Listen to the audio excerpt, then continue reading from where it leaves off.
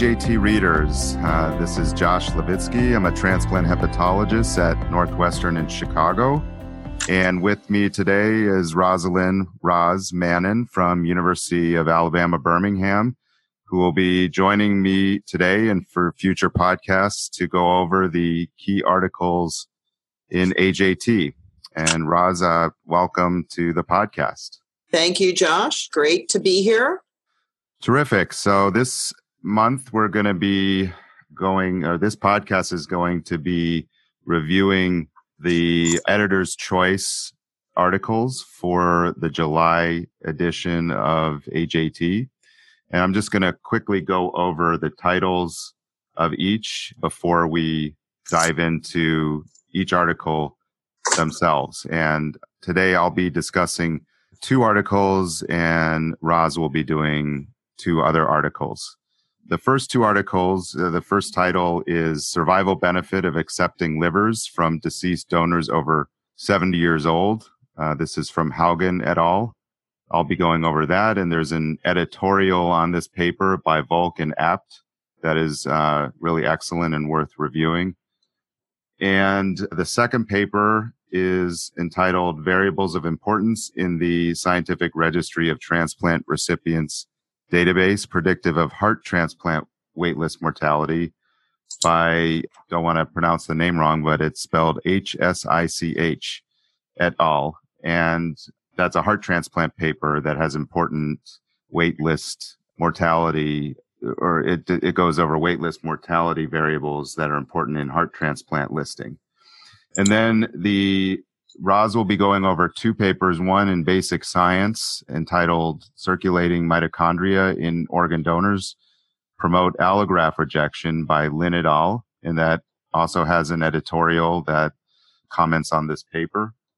And then the final one is the association between loss of Medicare immunosuppressive medication use and kidney transplant outcomes by Hart et al., which also has an editorial reviewing the results of that paper. Okay, so I'm going to go over the first 2 papers.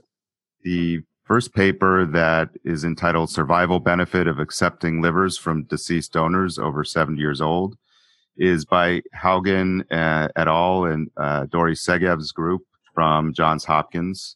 And the premise of this paper is that a high percentage of patients waiting for liver transplantation die waiting. In some places up to 30%, but the average is probably between 10 and 20%. And it's also known that a high percentage of patients who end up dying had declined at least one liver offer in the past. And the thought was that perhaps these candidates or the centers are declining these offers because they're more marginal livers from older donors, which were previously thought to be too risky for the candidate. And sort of the question that this work addresses whether there is a decrement in survival in declining those grafts, specifically older grafts that are more than 70 years old, if there's a decrement in that patient's overall survival by declining those older grafts compared to waiting for the next one, meaning are they better off or worse off by taking those older grafts? And what this group did was use data from the SRTR, the Scientific Registry of Transplant Recipients, to study candidates who decline an old graft, characterize outcomes after those declines, and sort of look at this in terms of MELD score. So were these outcomes related to how sick the patients were at transplant? And then do a comparative matching analysis to estimate the survival benefit associated with old graft offer acceptance versus decline. And so this course, SRTR, a huge database of all of our organ transplant recipients. And in this case, this was between 2009 and 2017. And over 24,000 candidates were listed during this time period. 1,311 accepted an older donor and were transplanted, while 23,000 declined that older donor. So you can see already that there's a high percentage of decline. So again, they looked at these outcomes and then did a survival benefit matching of those who accepted versus those who declined. And I'm not going to go through all of the statistical methodology and sensitivity results, and I'll try to summarize the results, which were very important. So first off, the candidates who decline older grafts were different but by characteristics than those who accepted. So those who accepted older grafts had a higher MELD score, so they're more likely to accept because they're sicker waiting for a transplant. They're more likely to have NASH or alcoholic liver disease and less likely to have hepatitis C. I think this is important because the thought back then when hepatitis C was a real problem was to not place older grafts in patients who have hepatitis C. So that you can see is sort of what happened here. And then the group started to dive into the outcomes of those who declined. And there's a nice table, or actually figure 1, that shows the different MELD scores and what happened to these patients. And they found that about 50% of the patients had received a non-old graft, 2.5% received an older graft, meaning they eventually decided to take one, but 25% died without a transplant and 18% were removed from the wait list, and only a small percentage were on the wait list. So you can see that those who had declined that initial offer, 25% of them eventually ended up dying. So the question again is whether there's a survival benefit potentially of taking that initial older donor. And when they matched them, they showed that candidates who accepted versus declined an older graft had a overall 5-year cumulative mortality of 23% compared to 41% with the decline. And after adjustment, those candidates who accepted the older graft experienced nearly a 2-fold reduction in mortality compared to those who declined the same old graft offer. And this was consistent also on the sensitivity analysis. So the bottom line is, and this actually had benefit from MELD scores from 15 until 40. So of all MELD scores across the board, there was a mortality benefit of accepting an older donor compared to declining it and waiting. And this just shows you how sick these patients are, that the impact of declining organ transplant. And in this case, it also shows that older donors have very acceptable outcomes. I think this also started to occur in the area of being able to cure hepatitis C from this patient population and some advances in management. But the bottom line is that it seems that it's highly beneficial for candidates to take older donors rather than pass on them and wait, because there's a significant survival benefit. The question does occur because this is SRTR data. We don't have a lot of granularity to it, but I think one question is whether the decision to decline came from the patient or the transplant center. We really don't know. But I think one could envision showing these survival curves to transplant centers and patients and trying to emphasize so that they're educated that by declining a transplant, in this case, older donors, even though they may have some marginal increased risk, they're potentially increasing their mortality by waiting. And I think this really has important applications to using these donors and improving our waitlist survival. So I think that was really interesting, and we'll see what kind of impact this has, but it's really an important paper. The next paper I'm going to talk about relatively briefly. This is a heart transplant paper, similarly looking at waitlist mortality.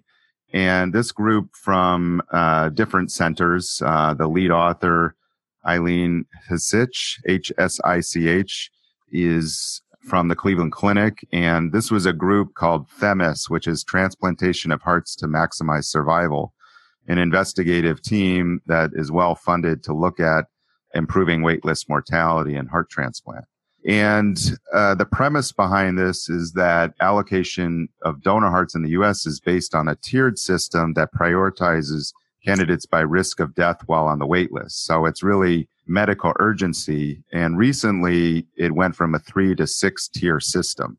And one of the questions is, are the way in which heart transplant patients are prioritized into different statuses according to their urgency are all of the variables that these patients have while waiting on the list, are all of those being incorporated into this waitlist mortality and prioritizing them. And so what this group did is take all of the patients that were active on the wait list for heart transplant in SRTR from 2004 to 2015 and look at several variables that are currently included in the system that prioritize these patients, but also looked at several other variables that are not included to really see is the current system appropriately including the right variables. And of course, this was done in the era in which there were only 3 tiers, which is status 1A, 1B, and 2. And that's because this was just recently changed to 6 tiers. For all intents and purposes, all of these variables are similar. And so the bottom line is that when looking at all of these variables, they found those that were most predictive of survival and those that were less predictive. And they go through a long list of those that were most predictive, and most of these are actually in the current system. But interestingly, there were 2 variables that are not incorporated into the current system to prioritize patients that were very predictive of survival. The first was estimated GFR, which, of course, when patients are in heart failure, the degree of their heart failure often correlates with their renal function, sort of a cardiorenal syndrome.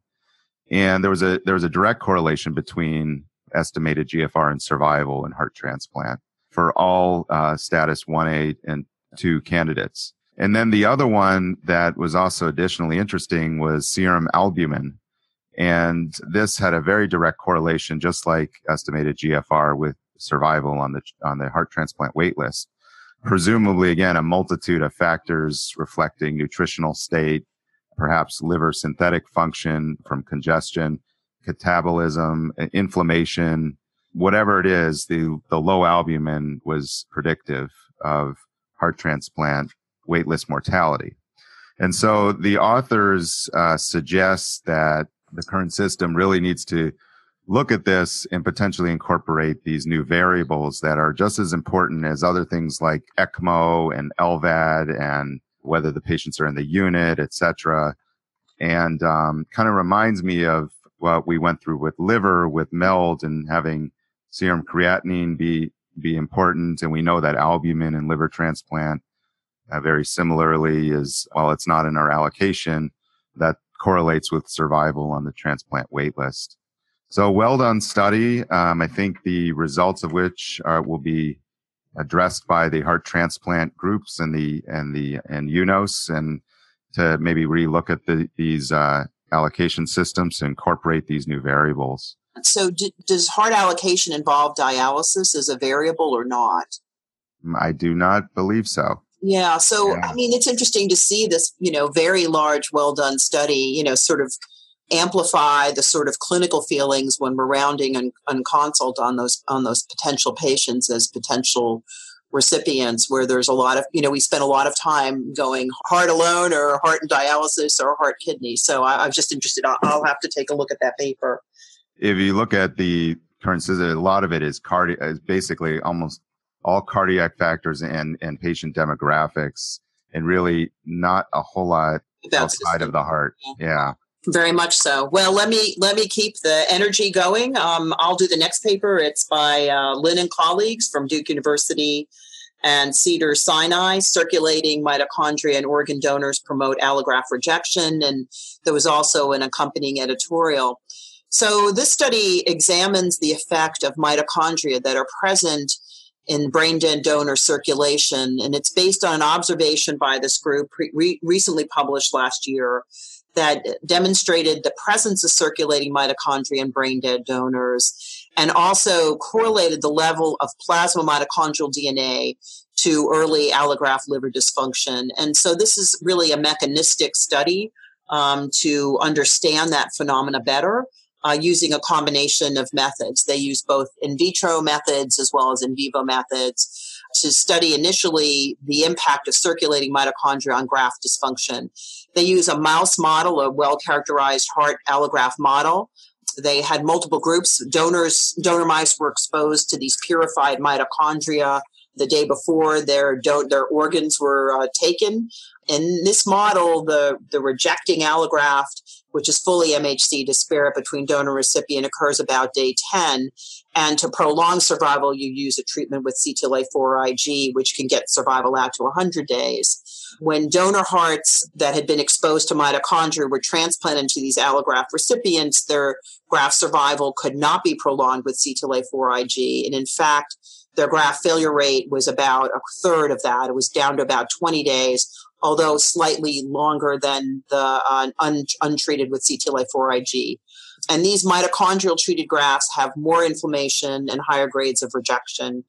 And then they go on to look at the mechanism of this in vitro in cells. They first start with mouse endothelial cells, expose them briefly for maybe 12 to 18 hours to different doses of isolated mitochondria.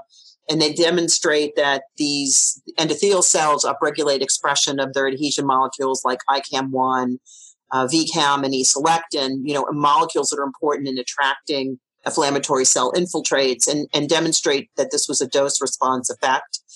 And that at the highest dose of mitochondrial incubation, they were also to stimulate the expression of MHC class 2 on these endothelial cells. And they also demonstrate that T cells were more adherent to endothelial cells when they've been pre-exposed to mitochondria, although maybe not to the level when they maximally activated endothelial cells, say with TNF. They also replicate these findings in human endothelial cells that were taken from the aorta.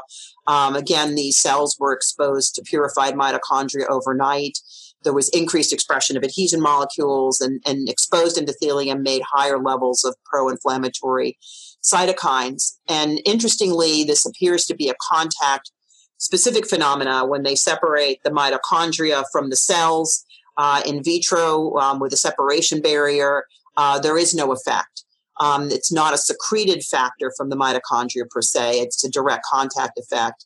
And if they block actin cytoskeleton in the co-cultures, the endothelial cells are not able to take up the mitochondria. And they actually did confocal of these endothelial cells and demonstrate that these exogenous mitochondria actually co-localize in the endothelial cells with endogenous mitochondria. And finally, they take peripheral blood mononuclear cells from normal humans, co-incubate them with these activated endothelial cells, and compare them to non-activated, non-mitochondrial exposed endothelial cells, and demonstrate more T cell adhesion. They also show in one panel in this paper that mouse dendritic cells are also capable of taking up mitochondria in vitro, and that there's active upregulation of co-stimulatory molecules like CD86 and CD40 that are important in activating allospecific T cells. So, why is this paper significant? Well, the authors here demonstrate a very novel mechanism of innate immunity that can lead to crosstalk with alloadaptive immunity. And specifically, they look at mitochondria as a danger-associated molecular pattern, or DAMP. And this is kind of an immediate effect that we would expect in the first few days of transplantation. And they hypothesize that these activated endothelial cells can really enhance T cell trafficking to the graft, leading to graft infiltration. And granted, it's not the first paper that's shown a DAMP has led to T cell activation, but it's really one that is focused intensively on the mitochondria. And their work suggests maybe potential therapies focused on mitochondria to improve early graft function. That is, whether it's therapy to block mitochondrial uptake or block mitochondrial scavenging receptors. I mean, these would be novel therapies to improve outcome. The accompanying editorial by Anna Volushkic from Cleveland Clinic supports and is excited about these findings as much as I am. She also points out that to not overlook the role of the dendritic cell, that they have a very nice figure in the paper that is a cartoon, figure 9, that is their hypothesized mechanism, and suggests that dendritic cells should not be overlooked. And importantly, what's not clear in this paper is the actual mechanism. Is it actual whole mitochondria? Yes, they are being phagocytosed, but it could be mitochondrial fragments or mitochondrial DNA that's actually the trigger to endothelial cells. And there are other models, such as a TLR9 knockout, that is very specific for mitochondrial DNA that could be a subject of another study. A final clinical comment about the paper is really when this mechanism would take place. And donor kidneys, like all organs, are typically flushed and they're perfused after explant, and they're perfused again before implantation. So the presence of circulating donor dendritic cells would be quite limited in the recipient. And also there's re-endothelialization after transplant over a period of time with host endothelium. So how much this mechanism would lead to graft dysfunction due to rejection early on, and how it's affected by immunosuppression really remains a question. But there's clearly more to come from this group regarding this phenomena. Yeah, it's really, I was kind of blown away just from the novelty of it. And I wasn't really aware of, mitochondria being involved in the immune response. And it sort of struck me that, when you mentioned mitochondrial DNA, this whole interest in cell-free DNA as being maybe not just a marker of graft injury, but it may actually stimulate an antigenic response. Yeah. It's a possibility. Well, good points, Josh. I'll go ahead and transition to the next paper. This is a paper by Allison Hart and colleagues from the University of Minnesota, SRTR, and Hennepin Healthcare Research Institute, the association between loss of Medicare, immunosuppressive medication use, and kidney transplant outcomes. So just as a background for the non-nephrologist, end-stage renal disease patients qualify for Medicare coverage for both dialysis and transplant. But when a patient is, and that's for the lifetime of dialysis, but when a patient is transplanted, they're only provided 3 years of coverage for their immunosuppressive therapy. And that was extended, I think, in the early 90s, like 93, from 1 year to 3 year. And then in 2000, the benefit for Medicare for life, for permanency, was extended to those over 65 and those disabled. And I think that this loss of coverage at 3 years has really perplexed transplant centers and practicing clinicians. And we've long identified patients at risk for non-adherence. And there's been an intense public policy effort by the societies and patient groups to try to convince Capitol Hill to change this legislation and provide long-term Medicare coverage for immunosuppressive therapy. But after probably about 12 presidencies of AST, it really has not gone through. So there are prior studies that have correlated the effects of Medicare on outcome. A paper by John Gill a couple of years ago identified that individuals with private insurance had better outcomes than those that were on Medicare alone, even when you controlled for race.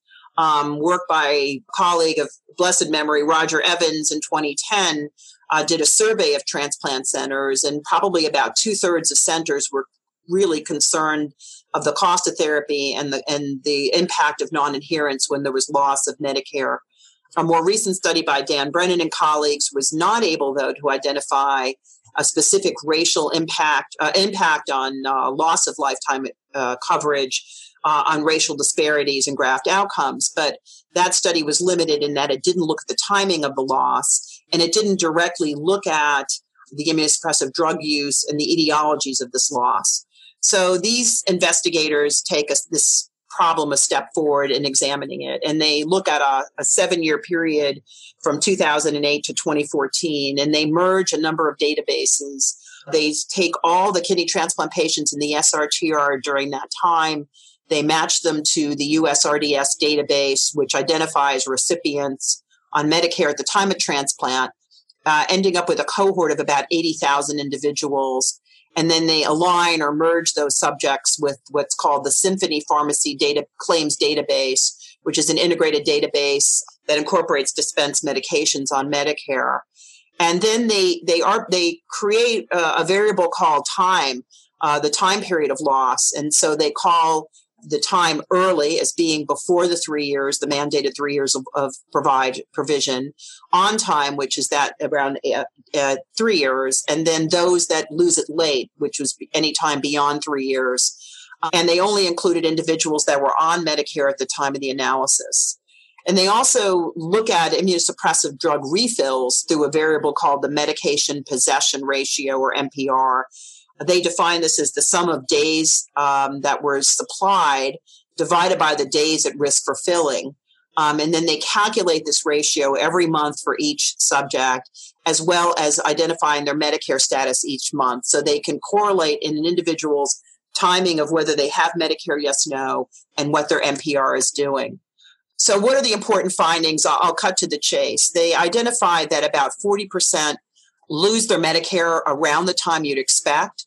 About 2.5% lose the Medicare coverage before the 3 years, and about 8% lose their coverage late.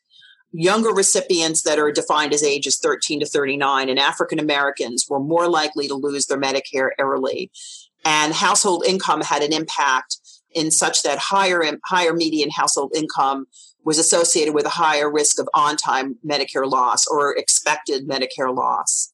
With regards to drug refills, early and late Medicare loss was associated with lower subsequent medication possession ratios compared to those who had Medicare, who did not have Medicare loss. And this was true. They looked at both the class, whether it's an antimetabolite or calcineurin inhibitor, and even in the context of generic use. On-time loss of your Medicare at the 3 years did not appear to have any impact on your MPR or your medication possession ratio. I think the most, even more astounding numbers are shown by the impact on graft survival and Medicare loss. Early Medicare loss was associated with a hazard ratio of graft loss of about 11 to 17 times higher compared to those with no Medicare loss. And while this effect was attenuated in late Medicare loss, the graft failure hazard ratio was 2.5 to 8.4 times higher than those with intact coverage. So when you lose Medicare coverage on time, your rate of graft failure was similar to those who were on Medicare for all 3 years and still on it. So to put this in perspective, this is really a study that has strong data, very well executed across the entire U.S. that demonstrates a strong risk of graft failure and a reduction in your immunosuppressive refills when you lose Medicare early before your allotted 3 years. And it's not like losing it late is any better news. That also has an effect, but the effect appears attenuated. I think that these results need to shake up the kidney transplant community. And I hope it gets us to take a little bit more action. I think the analysis highlights underappreciated issues in the current atmosphere where it's been difficult over 12 years to get this bill to extend Medicare. I think in part this has been hung up on the notion of calculating the cost of long-term drug provision compared to the cost of dialysis and taking care of how that might actually save money. That's not the way a bill is scored. It's scored based on how much it's going to cost. I think the authors recommend that though these results are astounding, they were honest in tempering it, in seeing what the impact of the Affordable Care Act would be and including individuals that were disabled with intact, and they also, included individuals that were disabled with intact Medicare. The study highlights the timing of loss of Medicare has a different effect over time.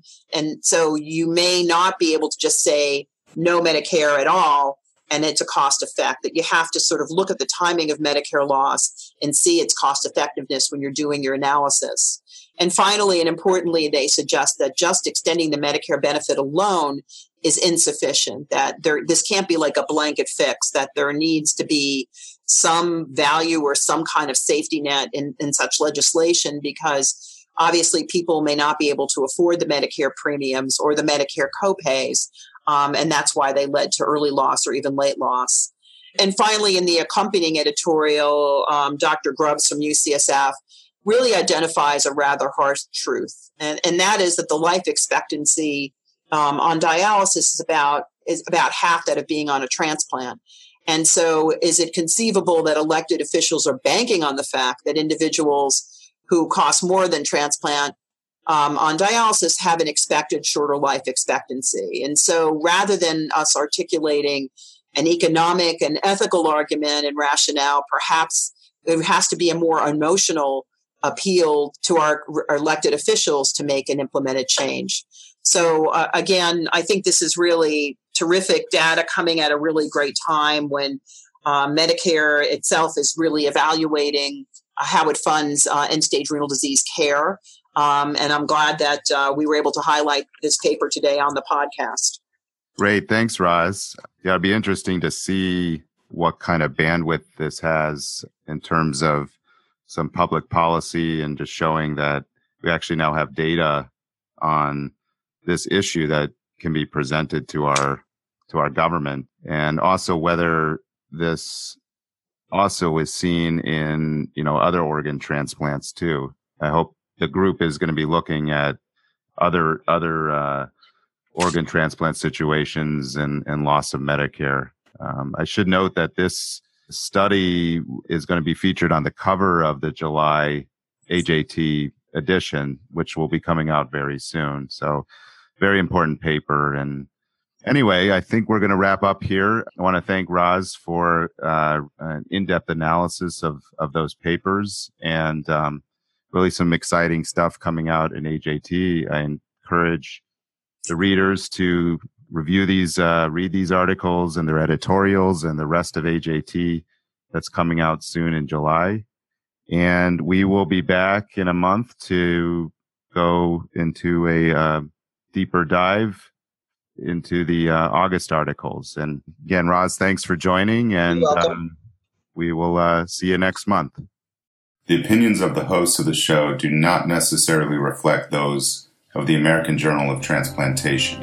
For AJT highlights, you can find us online at amjtransplant.com. That's amjtransplant.com, and follow us on Facebook and Twitter.